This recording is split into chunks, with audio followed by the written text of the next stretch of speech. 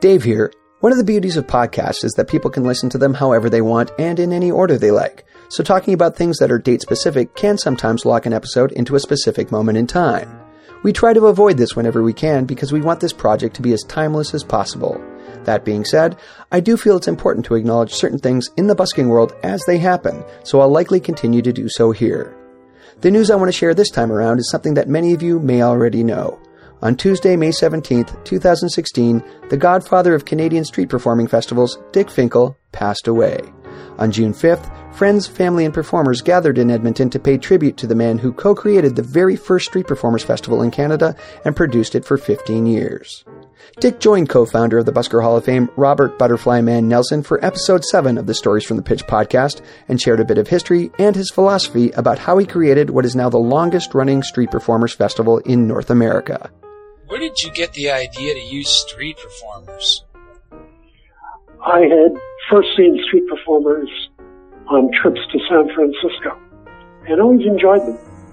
And then I was involved with folk music festivals, and a friend of mine came up with the idea of doing a Buskers festival.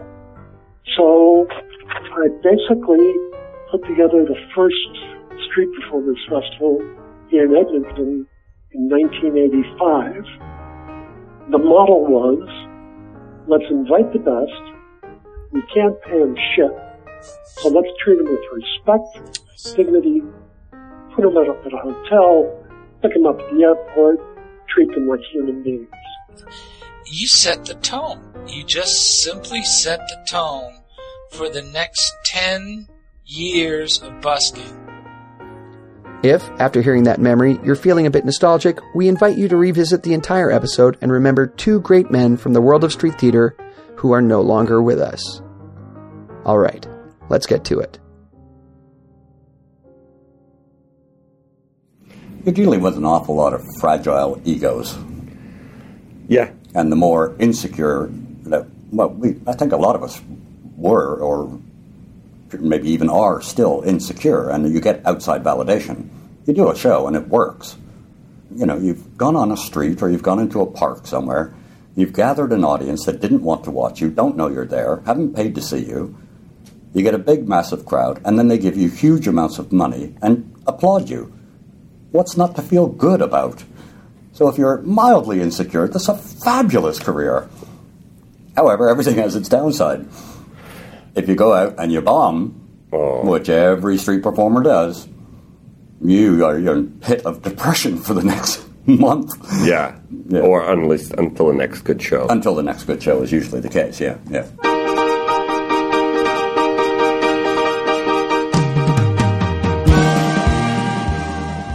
Welcome to Stories from the Pitch, a podcast dedicated to creating a living oral history about street performing and some of the crazy characters who populate this world. I'm David Aiken, the checkerboard guy, your host for this growing collection of interviews. Bill Ferguson is a strong personality. He speaks with a commanding tone, he exudes an incredible sense of confidence, and he's the sort of character that gravitates towards creating a palpable tension with an audience that provides the springboard for the style of comedy that he presents. I'll admit that when I first met Bill back in 1989, I didn't know exactly what to make of his approach, as I was both intimidated by it and, at the same time, drawn to it. Sure, he does a stunt in his show where he collects a variety of random objects from the audience, allows the crowd to pick what they think are going to be the most difficult ones to juggle, then proceeds to juggle them, or attempts to. But this simple explanation comes nowhere near capturing the fantastic psychological journey that Bill presents during the course of his performance, an adventure that's full of choices and consequences, risk and ultimately reward. Eric Amber hooked up with Bill in the green room at the 2015 Vancouver International Buskers Festival to dig a little deeper into the history of this performer-producer and discover what's driven him for over 3 decades. Years filled with some great stories from the pitch. Okay, so here we are in Vancouver. Welcome back to Vancouver, Bill Ferguson. Well, thank you very much, Eric Amber. How long has it been since I saw you? At least 5 years. It's got to be at least 5, maybe more. Right. And when did you leave Canada? Jeez, dates, at a man of my age, as you get on, you don't remember things as well. Sure. Probably about 14 years ago. Okay. You've been in England ever since? No. No, I went and lived in Perth. Western Australia. Right. For a year and probably a year and a half, somewhere around there. Nice spot. It was lovely. You're a man of the world. I certainly have gotten around. My semen is everywhere. I didn't say that. No, you can edit that if you like. Or you can leave it in if you like. I don't really care. No, it's a sense of pride at this point. Good on you. Yeah, I've been all over the place. It's been fabulous. What a life. Who would have thought? Yeah, who would have thought? So many of us. Last night we were talking about how some people look at this as a career. Oh, it's completely changed. I've been at it I've been doing shows for 34 years. And when I started, every street performer I knew really stumbled into it, quite by accident. Yeah. And found themselves on the street doing shows. And many had other things on their plate. They would not really know where to go, feeling like they didn't fit in, and found a street show that just gave them a sense of accomplishment and value and fit into the world somehow when they didn't before. And so a path. And it was accidental for the most part. But now, with all the circus schools and all the professional circus stuff that's been generated over the last maybe 10 years, you're getting people who are literally treating this like a career path. So the atmosphere of shows at festivals now has changed fairly dramatically. Yeah. And, many people know I produce a number of events, and I just did one in England, and at 9:30 in the evening on a Saturday night, after a lovely day of shows, everybody was thrilled, happy, big crowds. They all went home to bed at 9:30 on a Saturday evening. What's that? A career. Yeah. They're so serious-minded. Yeah, right. That, we were pioneers, weren't we? Yeah, certainly. We were the pilgrims. Well, certainly Alex Elixir and I in Vancouver were amongst the first professional street performers to make a living at it. There was a group before us called Dick and Dick.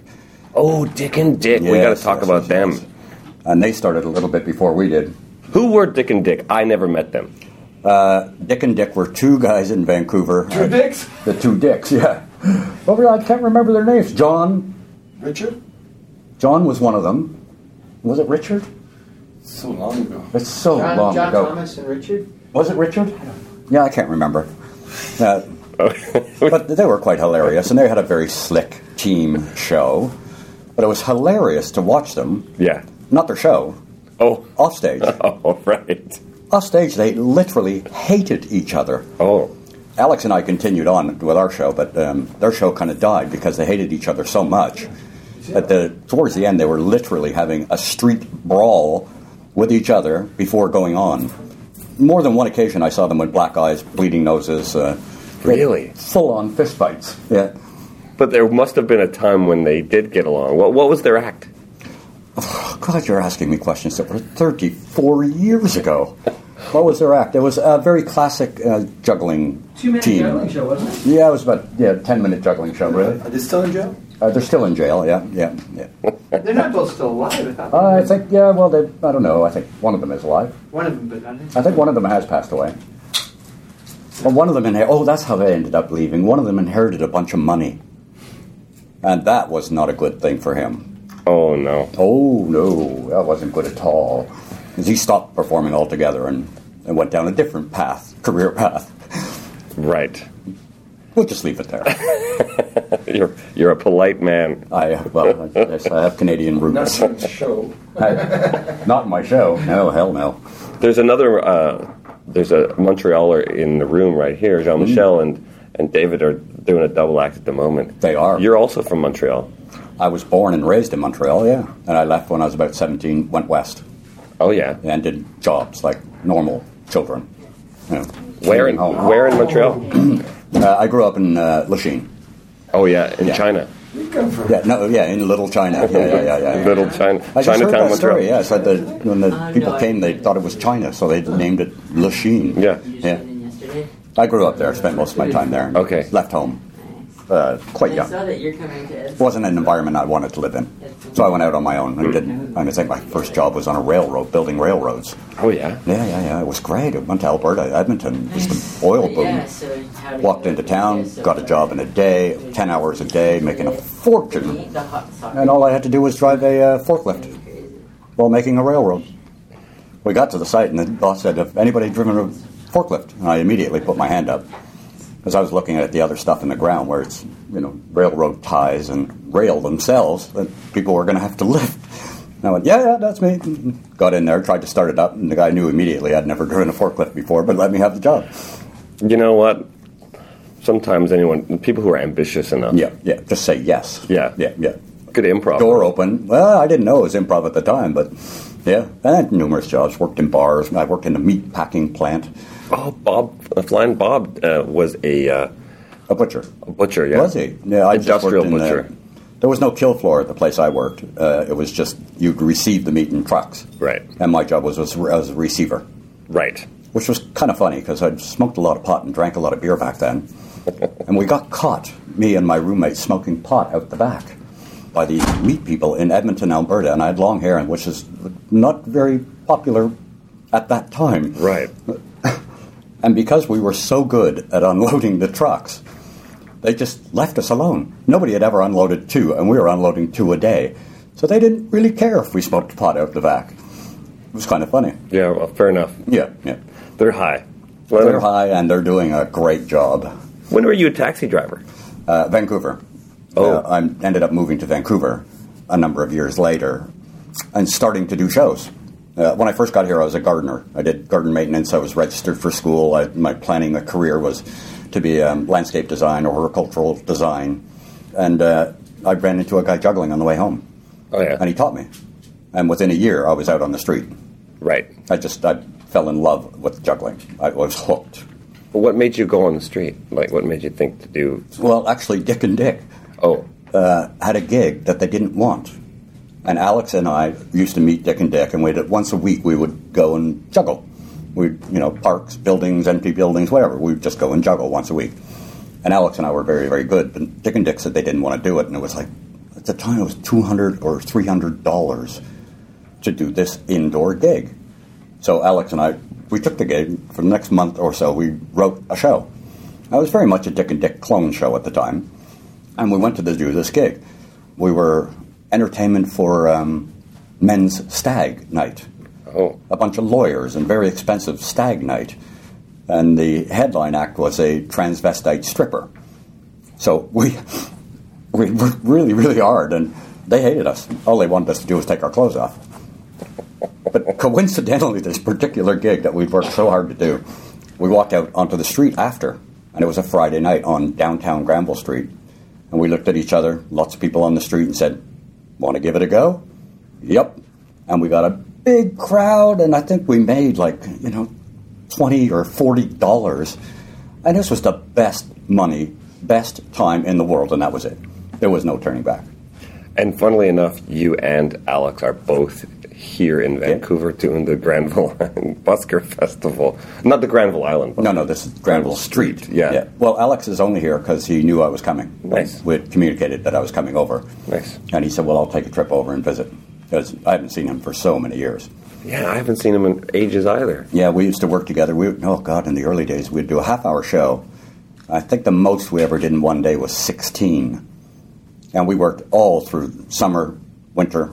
I can remember us with shovels clearing snow off the pitch in order to do shows. I guess that's the beauty of Vancouver. It's a year-round pitch. Yeah, it can be, of course. Yeah. And Alex and I, of course, went our own ways after a while. We never really wanted to work together, but the opportunity from the show came up, so we took it. Well, those little things are what push you in the direction until you're, I guess... Yeah, I think it was maybe 8 months, 9 months, 10 months that we were together, and then at that point we both had enough confidence in ourselves that we went off to do our own solo shows. Right. And we both have remained solo shows since. And when did you start doing the show that became your show? With the pie? When I first, probably maybe a year after Alex and I had left. I was a classic juggler. I did cigar boxes, devil stick, torches, knives, all that stuff. And slowly I was realizing that my mouth was better than my juggling. It's true. And the juggling became much less important. And I'd seen a guy do a pie in the face routine. He had just come through town. And I asked him if I could do that routine, because I liked it. It was challenging the audience to give objects. And he says, oh, yeah, sure, I'm a student. I only do it in the summer. So if you want to do it all the time, yeah, go ahead. No problem. And that's where the show started, to Pie in the Face. Right. And that's evolved substantially since the beginning. Oh, yeah. I mean, when I started, it was a very, very aggressive show. And, I mean, I probably scared quite a few people at those days. It's great, that whole revenge element that you give the Well, that child. didn't happen in the first part. Okay. That's an evolution of the show. Yeah. In the beginning, I used to just never give a kid a chance to pie anybody. I would pie their father on my own. I would hold the pie. And then eventually it evolved, and I fell into a trick with the kid of giving him a chance to pie me or the father. And in order to not take too many pies in my face, I'd offer the kid money to pie their parents. And that has evolved into a great fun over the years. Yeah, you can see the wheels in a kid's head turning. Oh, absolutely. Yes, fantastic. Yeah. But there's some weird stuff, too. When you get to do it quite a bit, you can see which kid would really love to pie their father, but is terrified. Because if they go home, something bad's going to happen. Oh, yeah, you can see that. So in those situations, you obviously don't let the kid do that, and you take it, and you give the kid the $5 anyway. So, you want your audience to win. So you've become an expert at reading people. Well, I went back to school, and I had custody of my son when he was 5. So career again sort of took over, and the instability of street. At that time, I was still very new, and I wasn't making a whole lot of money. So in the winters, I drove cab. That's when I started driving cab, to answer your original question. Yeah, right. You're good at this interviewing stuff, aren't you? Well, Bringing me back to focus, I'll just ask you questions. You can answer any of them you Anything want. I want, yeah? All right, fine, yeah. There's a book called The Book of Tells. Yeah. Written by an old... Oh, the poker thing. Yeah. Yeah. It works with carnies, too. Yeah, well, I studied psychology. I went back to school and studied psychology and worked in the field for about a year. Okay. People would come into my little room and tell me about all their problems. And at close to the end of the year, I never said it out loud, but in my head I was thinking, fuck, I really wanted to just hit them. Just hit them and say, do anything different. I don't care. Just don't come here and whine and bitch about the same problem week in, week out, and do nothing different. At that point, I kind of realized it's not my kind of work. I've never gone back to that job ever since. You've always been the tough love kind of dad character. Yeah. On stage, in your show, even amongst the other performers, certainly to me, and now as a festival director. Yeah. You've always had that I'm the dad kind of well, yeah, I've got a personality. Strong personality. Yeah. How people interpret that is entirely up to them. Was your dad like that? My father? Yeah. He was a salesman. He was very charismatic. Strong character, yes. What did he sell? Construction materials. Oh. Yeah, he was gone. He was on the road a lot. Right. When he came back home, he was not a happy man usually, because he had having a fling on the side. Right. So it was kind of like an obligation that he'd have to come home, and he was never really a happy man in the house. Right. It's fine. I just split, and as So soon as I got old enough, and that pushed you out. Well, of course. Oh, you like to go pushing down this emotionally baggage drainage path, don't you? No, I'm just trying to dodge and weave. Okay, fine. I have no issues with my father at all. I'm sad that we and I never had a good relationship. Is this better for you? You're the psychologist. So we just sit. Can I lie down now? Or? Yeah, it's fine. It's given me an incredible existence. Yeah, and so what about your son? Were you? He came with me to a lot of the gigs. Oh yeah. Yeah. I remember, of course, I remember. Yeah, he used to come with me for a lot of gigs. I pulled him out of school one year and took him to Australia for 3 months.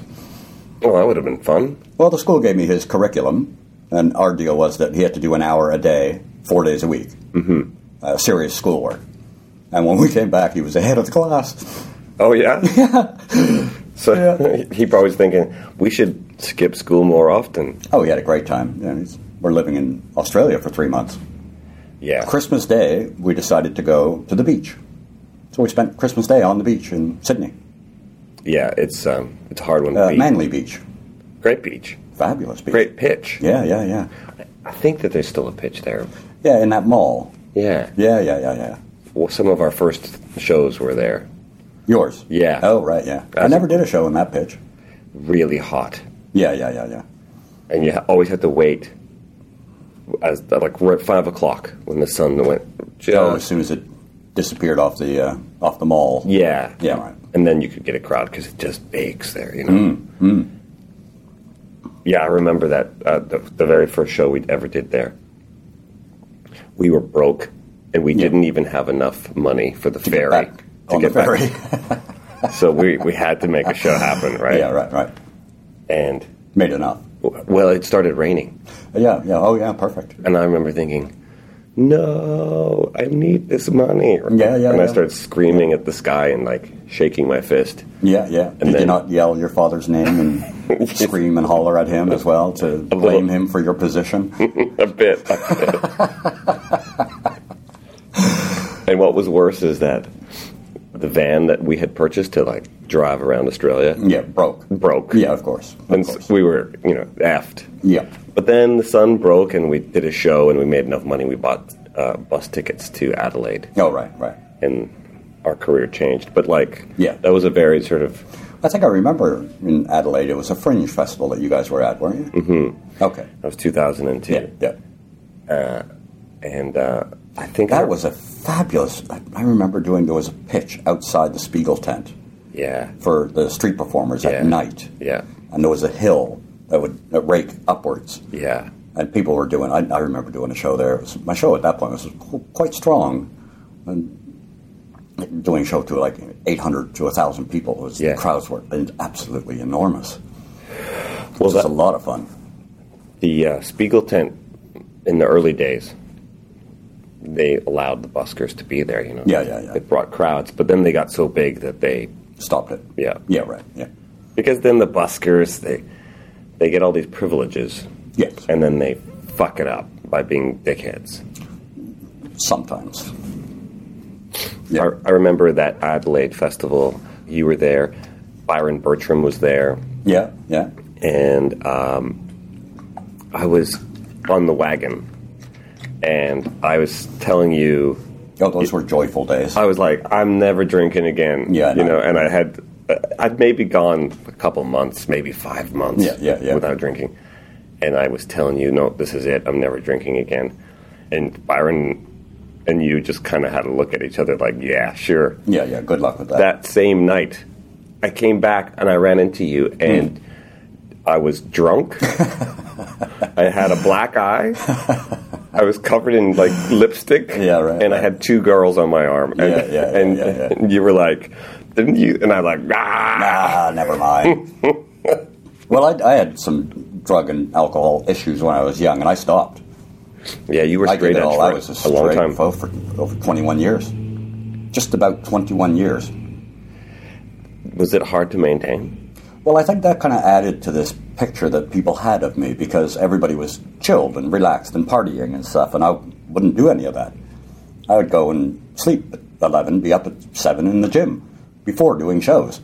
Right. And so everybody kind of, I guess, looked at me a bit more sternly, or more like I might have been more severe as a human being, because of the way my show is very forceful, very strong character, and then I'm not doing anything wrong, no drinking, no drugging, so everybody loved to find flaw with any part of it. So I think that was added to the picture. Well, also that, is he going to look down on us because he doesn't drink and we're all getting drunk and being ridiculous? Oh, no, I never did. No, I know that now. Yeah. But at the time... No, I just thought, well, good for them. One of the things I used to remark at is I would tell people, I'd go, you go to these parties with these people and they start drinking and that's fun and you're all playing poker and having a good time. And I would sit with them till 11 o'clock, 12 o'clock, 1 o'clock in the morning. I would just, at a certain point, disappear. Not even say goodnight. And the next day, that night they would have continued on and gone and looked at, I remember, it might have been you in Edmonton, where people would go to these lights that were so bright and intense that they would look at them and their eyes would see blue or something like that afterwards. There's a vague memory of that. I would see the people the next day, and they'd go, "Do you remember those blue lights?" I was in bed for fucking 3 hours by then. It's called, I remember that, it's called Purple City. Purple City, that's the one. Yeah. It's where you like stare into like a really high-powered light until your eyes burn. And then when you look up at the regular, everything's purple. Because your eyes are fucked up. Yeah. I just used to find it very amusing. Stupid. Yeah, no judgment at all. No. I just think that was very, very funny. Hey, speaking about your show, you have this way of demanding people do things. The bit where you say to the father, "Give me your wallet." Yes, and they do. They just hand over your wallet. Not everybody can do that. I've noticed not many can. It is a sense that, I've got a few things working in my favor that way.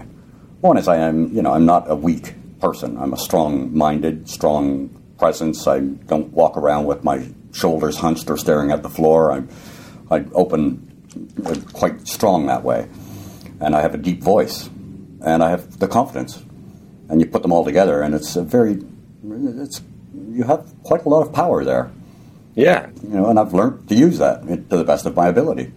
They just hand over their wallet, and you take money out of it? Oh, fuck, over the years, they've handed me their babies, they've handed me, anything at all that I wanted, I could just easily take. I've had people undress on the streets, I've had, women take their tops off, their bras off, you name it, it's happened in the street, and I've had people take their artificial leg off and give it to me.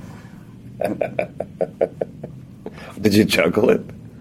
Yeah, that was kind of a weird one, though. Yeah. I take the guy's leg, and the entire audience just went politically correct, silent. Yeah. The energy was very, very weird. It was going very well until I took this guy's leg, and then it just dumped. And then all of a sudden, about a minute, he started laughing hysterically. The entire audience now could release. Right. And that's sort of one of the styles that I use. I like to create tension. And I like to use my sense of authority with the audience to create tension. Some sense of uncomfortableness with a wink. It's always got to have a wink so that it's acceptable. But you can push it very, very hard. And using that to get the audience to do what you want. And they're tense.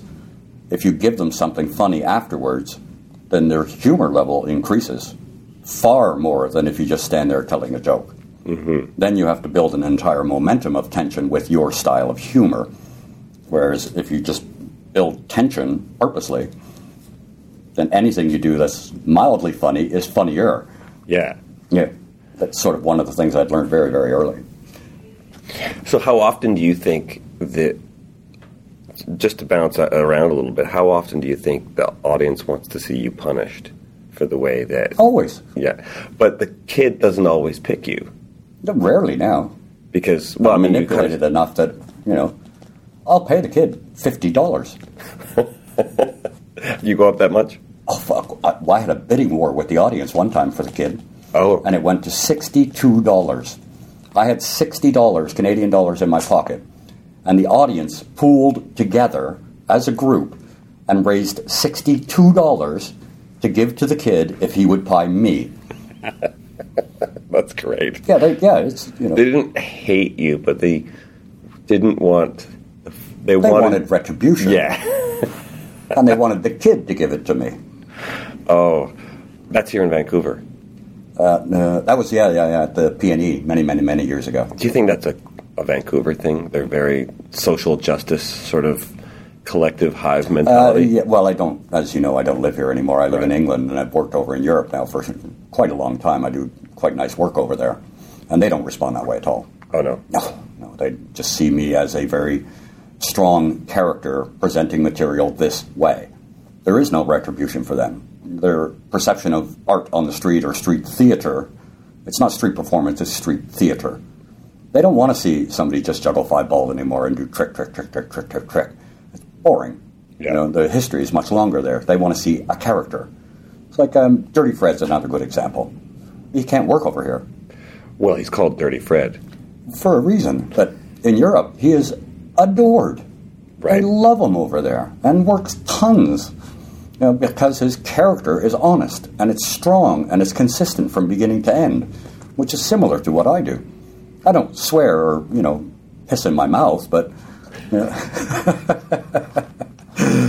Because swearing and pissing in your mouth, those are kind of the same. Well, Dirty Fred has a bit where he does that, doesn't he? Yeah, I've only heard. Oh, yeah, I've seen it a few times. We're in Holland at a big festival, an art pipe festival called Limburg. And he and I were on the same pitch. He was on before me, and I was closing that evening. And I watched him pee in his mouth, swear at the audience. And he does it in such a way, I have a pie, right? And because I don't necessarily want to get it in my face every time, I make another choice for a kid, which creates a new dynamic and a new blah, blah, blah. Fred's style is very, very good, but he gives the audience a chance for retribution in the sense that they get to throw balloons at him at the end of his show. So they allow that whole thing to go through, and he builds his stuff for that retribution. Right. That's his psychology. Yeah, of course. So when you left Vancouver and you went to Europe, or you went to Perth. Yeah. So when you ended up in the UK. Yeah. About a year and a bit later. Did you find it hard to adjust from doing your shows here to go there? I didn't do very many shows in England. Oh, no? No, England, there's too many street performers out there that don't require a high salary. And the work is really an awful lot of pedestrian malls. And you get like £300 for a day, and you do 3 shows in a day, or it's really not very good. I would go over more into mainland Europe and to Ireland and stuff where people were very, very happy to have my style come in. It was unusual. It's unique. There isn't another Bill Ferguson out in the world, or no, you had or William Lee or any other strong. You definitely had a unique show. Yeah, and the audiences there really enjoyed it, loved it. And it's not like something you could. Oh, I just take that bit or this bit. You can't do it. Your show is. Well, I don't have a bit. Yeah. You can, so I'm not even sure what's going to happen half the time, which is fun. It's just once you understand your character on stage, you know where you can go with it. The possibilities are huge. You don't have to build a trick. You can just respond as a character to the situation in front of you. It's like improv, I guess, in some way. Well, certainly my experience was that because we had our infancy, just so to speak, in Australia, we developed a cheeky kind of behavior. Yeah. That didn't always go well in Canada. Oh, right. It's too polite here. Oh, it's a very polite place, yes. You're like, oh, you're being too cheeky. Well, I managed quite well here. Oh, I remember you did. Yeah, you used to... Well, English Bay was where I first saw you perform, I think. Yeah. I guess I was one of the early ones there as well. It seemed to work. I've always been very, very good. I'm not... in busking stuff, I've never been shy about asking for money. Right. A lot of people are. That's never, ever been my issue. And I find it curious how come people go to the street, to busk, to ask for money, but can't ask for money. Yeah. It's an odd combination, that one. So if that's not your weakness, what was your weakness, do you think? Well, yeah, you see, when you do have a set routine and a set thing, you can do it for 4 people. You can go anywhere, and you can do it for 4 people. I can never do that. That is not an option for me. My options are I need people. Yeah. Sure. The more the people, the better it gets, Well, it's like that energy thing you're talking about. It is. It's an exchange of energy between what I'm trying to present and what the audience is willing to accept. And when you meld or mesh, then it's fantastic. It's lovely. But I can't stand on and just juggle. I can't stand to do a set bit. I can't improvise with somebody else and have no audience. I can't do that work. Yeah. Improv's the same. Yeah. Well, at least with improv, I mean, I can remember I think it was Tasmania, you and Derek were there, and I was there. Taste of Tasmania. That's the one, yeah. And you guys were on a pitch that wasn't really great. There was no people, and you just spoke to each other. That's not an option for me. I stand on the pitch, there's nobody to speak to. True. So it has, everything has its pluses and minuses, Yeah. And people with set routines. David is a checkerboard guy is very, very good at having his bits. And he could move bits here, move bits there, and then make it accommodate to almost any environment. Mm-hmm. That's another successful example of somebody who did bits style. I've never done bits. So a festival like Glastonbury is ideal for you. Yeah, I very much enjoyed doing Glastonbury. I was on their circus stage for probably, I think it's 7-8 years maybe. Yeah. And I believe I've got one of the largest audiences they've ever had in their entire history. I've seen a photo or two Yeah. of you standing in a sea of people. Yeah. There's estimated around 4,000 people in an open field at the circus stage that had never even come close to 1,000 or 500 even before. And there's a lot of drugs at that festival. Yeah, there's tons of drugs. Yeah. So I can imagine all these people are off their tits on drugs. Well, not so much anymore in Glastonbury. Right? Oh, yeah? Well, Glastonbury, you've been there. It's gentrified. It has. It's all yuppies now, or older hippies, that have careers. It costs £250 Right. for one ticket, £50 to park your car, and you haven't even put up your tent. So it's not exactly bringing in the hippies. Yeah, right. But what's fun about it is that they're all wanting to be hippies. They kind of want to think they're taking drugs, even though they're not. So they play along with that scenario of druggy kind of world. It's much more gentrified than that now. Right. The drugs and all that stuff happen with performers, like backstage. Yes, at the Nip In. Oh, yes. Yeah, I never spent very much time at the Nip In. I never lasted there long. I got too drunk too quickly. The place didn't open until 5:30 in the morning. That's a good time to open. Yeah, so it kind of drew in the people that like to stay awake for a long time. Yeah. But I never knew about cocaine, really, until later on. It's like, oh, that's why they're all awake. Oh, Like, I'm drinking with you. How come you're not getting drunk and I am? I didn't know about the cocaine. Oh, there were other drugs they would take as well. Yeah. I'm sure there was. Were you there the year that Member of Parliament died? Yeah. Yeah? Yeah, he died in a porta potty. Yeah. Yeah. That was kind of weird. Do you know what happened? I'm not sure. Vague memory of either a drug overdose or a heart attack. Right. Or both. Or possibly both. Right. Yeah. What a way to go. Yeah. In the Glastonbury porta potties. For those who are listening who have never been to Glastonbury, you don't want to go anywhere near a porta potty in Glastonbury. Well, it's like 650,000 people, right? Something like that, or 300,000 people? I can't remember exactly now how many people. Maybe it's like something like 300,000 people. I think it is somewhere around 300,000 people. Yeah. And they all use that one toilet. Yeah. And I remember very clearly that the first day I arrived, and Pee Wee gave me the tour. Right? Oh, right. And I saw the toilet situation. And I basically didn't eat. So you didn't have to use it. And I didn't shit for 5 days. Because I was terrified of the toilet situation. You see, I've got a tip for anybody listening. If you ever end up at Glastonbury, go on YouTube or something and watch how people in the third world countries have a shit. They don't sit on the toilet seat. No. They squat. You can actually just squat. And I'm sure a lot of people do. Hey, your ass doesn't have to touch that thing. No, there's shit all over that seat. Oh, my God. And on the walls and I know. everywhere, you name it. Well, I've been very lucky and I've been able to have somewhere like a caravan. So it's made that a hell of a lot nicer. Well, the festival, the artists section is a little bit nicer than the regular punters area. Yeah, oh, definitely. Yeah. Definitely, yeah. The backstage area for those people is much, much nicer. The bar's cheaper. The beer's cheaper backstage. Everything. You hang out quite a bit backstage. Oh, no, it was a good time. It's definitely a great time. They do festivals well. Some of my favorite places in the world is Ireland. Yeah. Yeah. I'll be in Belfast in a couple of weeks, I think. Yeah. Are you talking about festivals or? This is a one-dayer, and it's an integration event where the Orangeman Parade happens, and when the parade's over, they're having a number of shows in a park. Okay. And I'm one of them, so. Oh, cool. Yeah, I'll go in. Fly in early, do the show, one show a day, and then catch a plane home.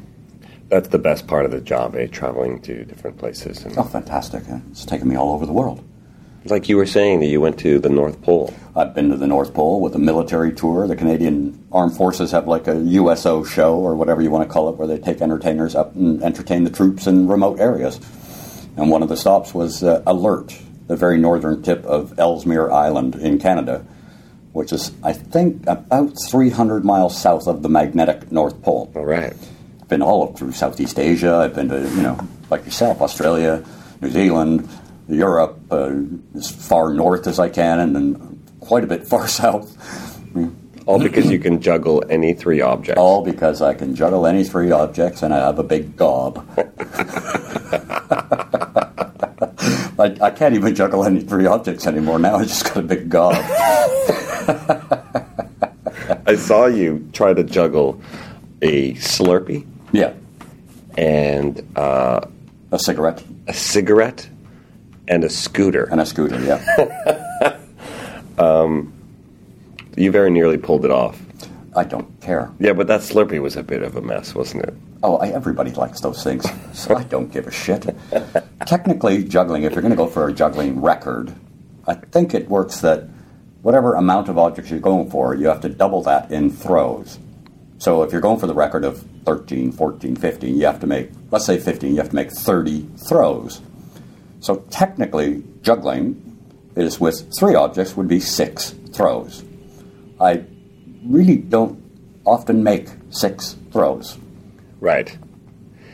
There was an article about me in the International Jugglers World magazine, and the headline of the thing was, "The world's only non-juggling juggler."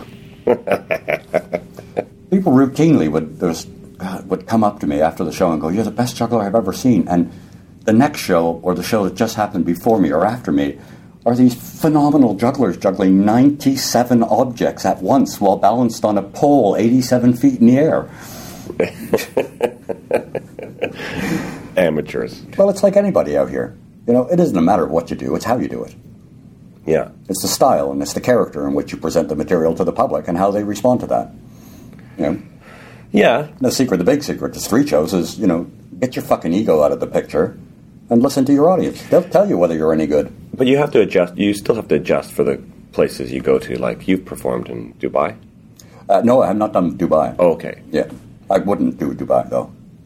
Well, I was going to say, because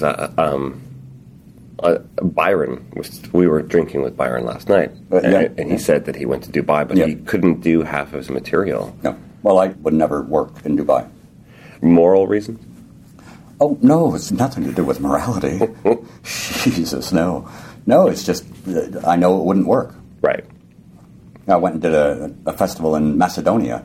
He said, "Oh, no, yeah, they understand the English, don't worry." I went and did a show, and Jesus Christ almighty, and nobody understood a word I was saying. I was way too fast for them to understand, and I didn't do a trick. Right. But that didn't work at all. Yeah, Derek and I performed in Covent Garden in September. I think it was September, the month of September. Yep.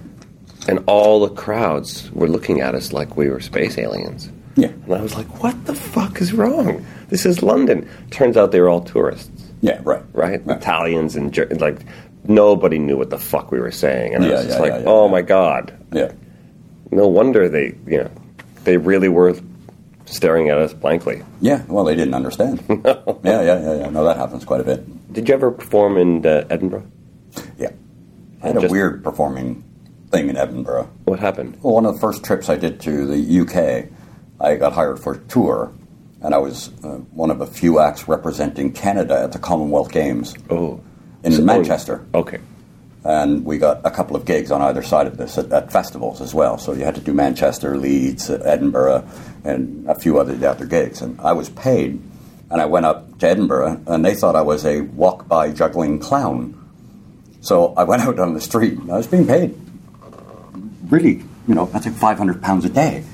I went out in the street, did my thing, blocked off the street, closed the whole audience off. And Edinburgh's a busker's gig, right? Heaven, Busker heaven. It is Busker heaven, but I was the only place I could work was taking a busker spot away from them. Oh. So Edinburgh just said, after one show, they said, have the next 4 days off. It's not going to work out. We thought you were a walk-by act, and we'll pay you anyway. All that's fine. That was my experience with Edinburgh. So you were so good, they fired you. Oh, that's funny. It was funny. It was very funny. I enjoyed that. So I got to walk around and look and see. Yeah. And beautiful. I mean, like, obviously, you get to it's a gorgeous city. Perform in all these beautiful spots as well. Yeah, all over the world. Do you got any favorite spots? Ireland. Oh, yeah. Yeah, I love Ireland. They're always up for the crack. And that's not crack cocaine. It's an expression. They're up for the crack. They're up for the fun. They're up for the laugh. Yeah. And they're very outgoing about that. Really fun audiences. And I really do quite like the German audiences, obviously. I like the German audiences, too. They're really a lot of fun. They're willing to play along. You don't really know sometimes, but once you get used to that, it's fine. Yeah. But they're a bit more vocal in their responses. But once they like you, they will play along and they will have a good time. Mm-hmm. And they really do enjoy it. And the Dutch, I enjoy the Dutch audiences. Belgium, I like. So I guess all of Northern Europe you could work because they all... Oh, yeah, I've done quite a bit of work over there now. They can all speak English, I suppose. Yeah, English is not a problem at all. I guess that's the one good thing of World War II is... it's all English. It's my native tongue. I'm all right with that. So when did you start running festivals? The first one I ever did was in Vancouver when I was still living here, the very first Vancouver Buskers festival ever. I was responsible for all the entertainment and setting up the pitches and doing all that. I ran that quite a long time ago. Was that when it was at the art gallery? Yeah, that's right. We might have been there or at one of those years. Possibly. Yeah. It would have been the one after. It wasn't the one I wouldn't have hired you. Oh, wait a minute, I have. It was really funny. It was the year Lee Ross was there. I brought Lee up, and unbeknownst to me, Cirque du Soleil, a casting agent, was looking for acts. And that's when Lee Ross got the gig. They saw him on that very stage at the art gallery when I brought him in for the first Buskers festival. Yeah. And I think within about 6 months or a year later, he was contracted to do 2 years for Saltimbanco as their main act. Which was like a great gig / terrible gig. At the same time. Yeah. Which is a story unto itself. That's a story Lee should probably tell. But you're responsible for it. I brought him here, and coincidentally there was agents. The Cirque du Soleil people were here looking. Yeah. Because at that time, too, there wasn't a lot of big Buskers festivals. International Buskers festivals still was early. Mm-hmm. You know? And so, do you still enjoy it, running festivals? Yeah, I like working as a consultant now. Right. I'm quite happy to tell people how to make it work. Do you do it in the Glenn Singer style, where you yell at them? I don't do anything in Glenn Singer style. No, I don't raise my voice at anybody, ever. Well, you don't need to. No, it's very... the festivals I run in... I started one in Shrewsbury, I got another one in Ashbourne, did one in Wolverhampton... I did fringe festivals over here. I ran the Victoria Fringe Festival for 2 years. I ran the Vancouver Fringe Festival for a couple of years.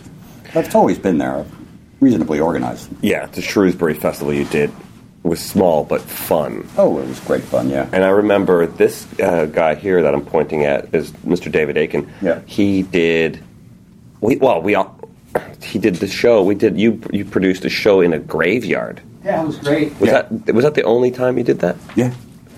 Oh, it's because you had Woody Botmoney. Yeah. The guy with the rice and the records and... Yes. What a funny, ridiculous act. It was insanely ridiculous. Oh, that's the thing, I guess... And David did a bit as well, and Galumfa, I think, did a bit, and I don't remember who else was in that one. I love those weirdo English acts, like Maynard Flip Flap. Oh, you love Maynard Flip Flap, don't you? Yeah, I do. Yeah. You were talking about, are you going to give him a call? Maybe meet up with him? One day. You hope? Well, I was talking about him last night because I just loved the quirky little bits that he had, not your typical street show. Yeah, I like typical street shows, but I like things different as well, and I like to put new things into the picture that aren't comfortable, or that are comfortable when you're there, but different. Mm-hmm. Yeah. But what about trouble? Do you ever get in any trouble with some of these characters? Me? Yeah. Never. No, you were not. Well, you and I, we talked about this last night. Yeah. I don't tolerate it. So we were talking about, like, many, many years ago, we had this thing you and I were at. Oh, yes. We would, like... We were playing around a little bit. Yeah, so I would, like, sneak up behind you and just slap you in the ass. Yeah. And you'd do it to me. And one time you came up behind me and slapped me so fucking hard that I turned around like a pit bull and pinned you to the floor and said, "Don't ever again." And not a yell. It was just like that low growl, like a wolf mother, just... Yes, I would have ripped your throat out if you had done it again. And it was like that moment on the street show where just like I saw the eyes and I was like, yeah, don't go there. This is over. Yeah, that was... Yeah, it's been fun. My life now is interesting as well. I don't do as many shows. Do you miss that? I've kind of come out a little bit of retirement, but trying to retire. My partner Rosie has told me that I'm heckling the people walking by our shop. And that I should probably go perform again. Right. Because you sell antiques now. Correct. Yeah, I sell antiques, and Rosie and I make a lot of stuff, and we sell antique treasures in England. But that's what that came out of you living in the UK. Or was that like, one day I'm going to own an antique shop? No, I don't play life that way. That's way too premeditated for my taste. Yeah. Yeah. But it does seem like it came out of left field. It did. You're like, Bill Ferguson owns an antique shop? Yeah, it's great. It's a fabulous shop. It's fun. Well, you showed some of the stuff that you were making. I just spoke with Rosie today on this lighting project. We've got to light a new bar. We've got to make a bar funky, which is fun. Yeah, that's fun. Yeah. Life's an adventure. And, doors open, like we had mentioned earlier, and you go for the ride. Yeah. So, yeah. You stay open, accessible, and who knows where the ride takes you. Well, that whole idea of the fool being close to the king, you know that? I live in England. I have very little interest in history. Oh, right. Well, I was going to make a reference to us all being fools. We are. We do get to travel and see lots of things that we wouldn't normally... Get to see fantastic stuff and get into doors that, really any other way would be very difficult to get into. Do you have any, favorite festivals or events? There's too many stories and memories that I have of stuff that's been fun. Well, we should tell a few of those stories. Well, just so everybody understands that, not all shows are successful. I was hired to do a corporate party in Felixstowe in England. And it was a very expensive party. And it happened to be for a bunch of shipping magnates. And it was all commercial shipping magnates. And this was their big do, awards, the whole ceremony, black tie and everything. And then for some godforsaken reason, they thought I would be a good act to put in there. And it was almost the worst show that I've ever done in my life. The audience didn't want to see me. They didn't want to interact. They just wanted somebody to do tricks and be cute. Yeah, I finished the show. It was horrible, and I really, really just wanted to go in the car and drive home. And I couldn't, unfortunately. I was stuck at a hotel for a few hours waiting to get paid. And finally did get paid, and I had the hotel for the night, and I couldn't leave my room. I got in the car and drove, I think it was 6 or 7 hours home at 2 a.m. just to get the hell away from there. Derek and I had a similar situation. Hey, gang. Hey. We did a show behind Chicken Wire. Oh, nice. At the Great Northern Hotel in Byron Bay, Australia. Australia, yeah. And they were throwing billiard balls at us. Oh. And we just looked at each other and ignored the audience. And when the show was over, we didn't bother to stick around to get paid. Oh, you didn't? We just bolted. Yeah. We're oh my God, we got to get the fuck out of this place. Yeah, no kidding. Well, this is a busy green room, and there's a festival going on, and you have a show to do. So let's just call it and say, thanks, Bill. My pleasure. You are very welcome, Eric. I know people have been trying to get me to do this for a while. Well, glad it's finally happened. I think it's lovely to keep some kind of historical document of this world that is changing so rapidly. I think you guys are doing a great job. I'm very happy to be part of it. Stories from the Pitch is produced by the Busker Hall of Fame and is made possible through the efforts of a dedicated team who share a passion for the recording, editing, and presenting of these interviews. If you'd like to support what we're doing, please do consider swinging by the Busker Hall of Fame website and throwing a little love into our online hat by clicking on the donate button. Or become a sustaining supporter of this project at patreon.com/Busker Stories. Your contributions really do allow us to grow this resource and generate more content, so thanks in advance for supporting this project and helping us keep busking history alive. Music for this podcast came from 357 Lover. Links to both songs are available in the notes section of this episode on the Busker Hall of Fame website. You can subscribe to this podcast in iTunes, Stitcher, and Google Play. Simply go to your favorite app, type in Stories from the Pitch, and download away. If you're accessing this content via iTunes, we'd love it if you could take a moment to leave us a review and give us a 5-star rating. It'll take just a minute or two, and it means the world to our production team. Got a story to tell? Something you think we can improve? A performer you'd like us to interview? Or perhaps you're interested in becoming a sponsor of an upcoming episode? If so, drop me a line at cbg@buskerhalloffame.com. Haven't gotten enough Busker HoF content yet? Well then, check out our Facebook page at facebook.com/Busker Hall of Fame. Follow us on Twitter, SoundCloud, and YouTube, or sign up for our newsletter. Links to all of these can be found on the Busker Hall of Fame website on the right-hand side of the page. And to close, we wanted to share one last technique used by Bill Ferguson during street shows that's both incredibly effective, while at the same time being somewhat counterintuitive. At the beginning of a show, if people will stop, and I'll look at them and I'll talk to them, and if they're not engaging with me at all, then I'll ask them to leave. I have gone in many, many shows over the years and thrown people out, like literally out. Like, stop the show, go into the audience, grab them by the hand, and tell them they're miserable old farts. Get out. We don't want your energy. I'm sure that works. Ironically, what happens is that person that gets thrown out, inevitably, 99.99% of the time, will return in about 3 minutes when I'm back on the stage. And they want to see the show now, more than anything in the world. And I'll continue to throw them out.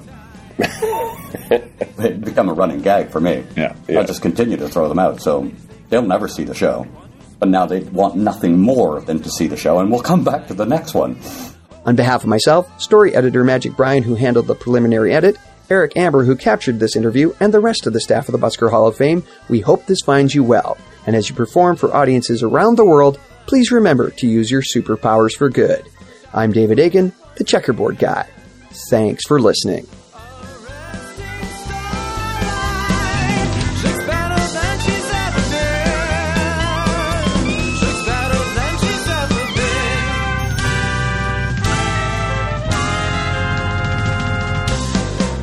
My semen is everywhere.